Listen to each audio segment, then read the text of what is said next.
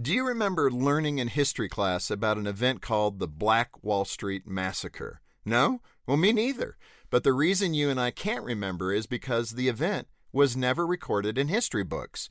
Community leaders at the time erased every trace of that horrible event from public record, as if nothing ever happened. What did happen was mass murder. Racial violence broke out in Tulsa, Oklahoma in 1921. When it was all over, 35 square blocks of a middle-class African-American community were destroyed.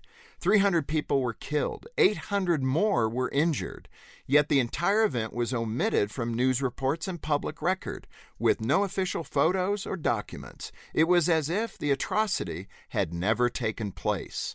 That story is what comes to mind when I hear people talking about removing controversial statues and monuments. On the one hand, I agree that not every person or idea is worth immortalizing. On the other hand, sterilizing history is dangerous.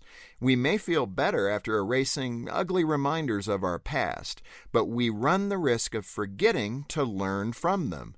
Good and bad are both important for understanding our nation's history. We won't build a kinder nation by forgetting our past, but by remembering our ancestors' mistakes. And hopefully, we won't repeat them. For Focus on the Family, I'm Jim Daly.